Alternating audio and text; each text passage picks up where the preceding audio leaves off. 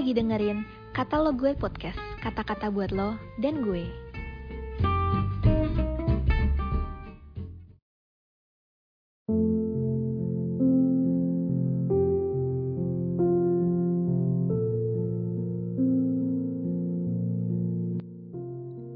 Shalom sobat muda.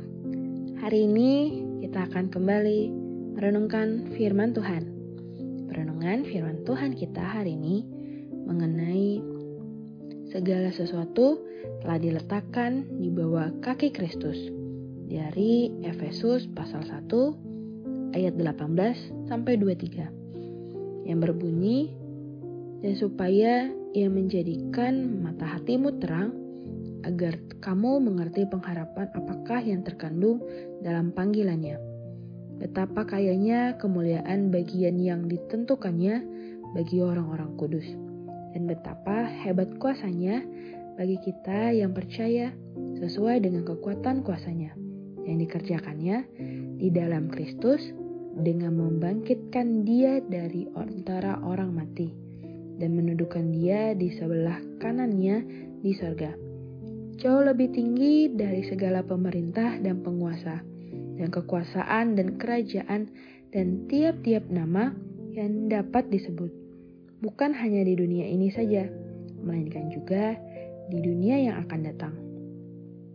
Dan segala sesuatu telah diletakkannya di bawah kaki Kristus, dan dia telah diberikannya kepada jemaat sebagai kepala dari segala yang ada.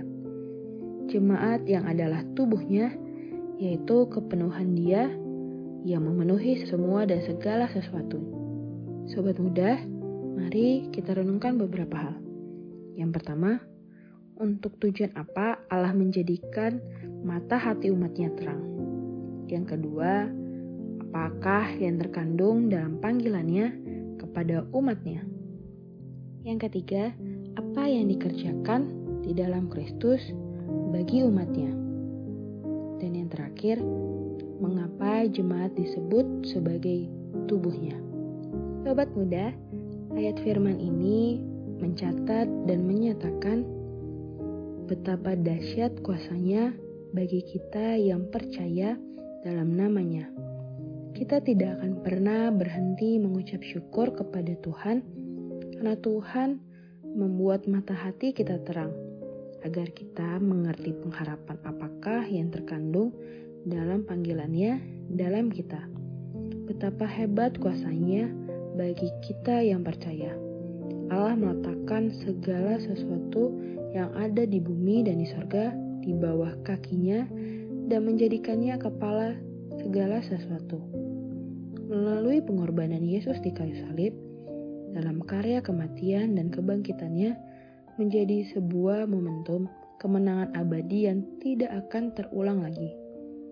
Yesus Kristus Tuhan kita juga sudah membuktikan bahwa di dalam dirinya telah membuat maut bertekuk lutut di bawah kakinya, dan bahwa semua nama, semua kekuasaan, semua pemerintahan, dan semua kerajaan yang dapat disebut baik di bumi ini maupun di surga takluk di hadapannya. Dengan realita kehadiran Tuhan yang dialami gerejanya, setiap hari meyakinkan kita yang adalah gerejanya bahwa iblis telah diletakkan di bawah kaki gerejanya, untuk gerejanya dapat berfungsi dalam tugas utama gereja, yang adalah memberitakan kabar baik dan memuridkan orang yang percaya, dan membawa semua murid bertumbuh menuju keserupaan dengan Kristus. Sobat muda, diskusikan dengan kelompok PA-mu sebagaimana realita kehadiran Tuhan menjadi dasar keyakinan bahwa segala sesuatu telah diletakkan di bawah kaki Kristus bagi gerejanya.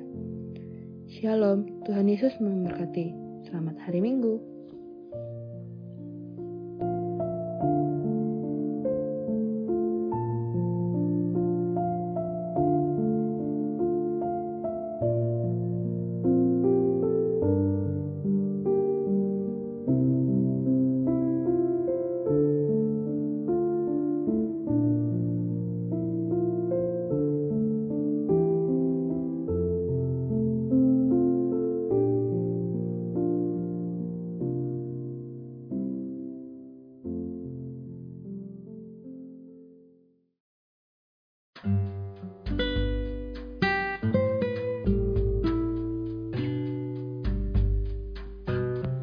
Makasih udah dengerin podcast ini. Jangan lupa follow dan juga share ke teman lainnya.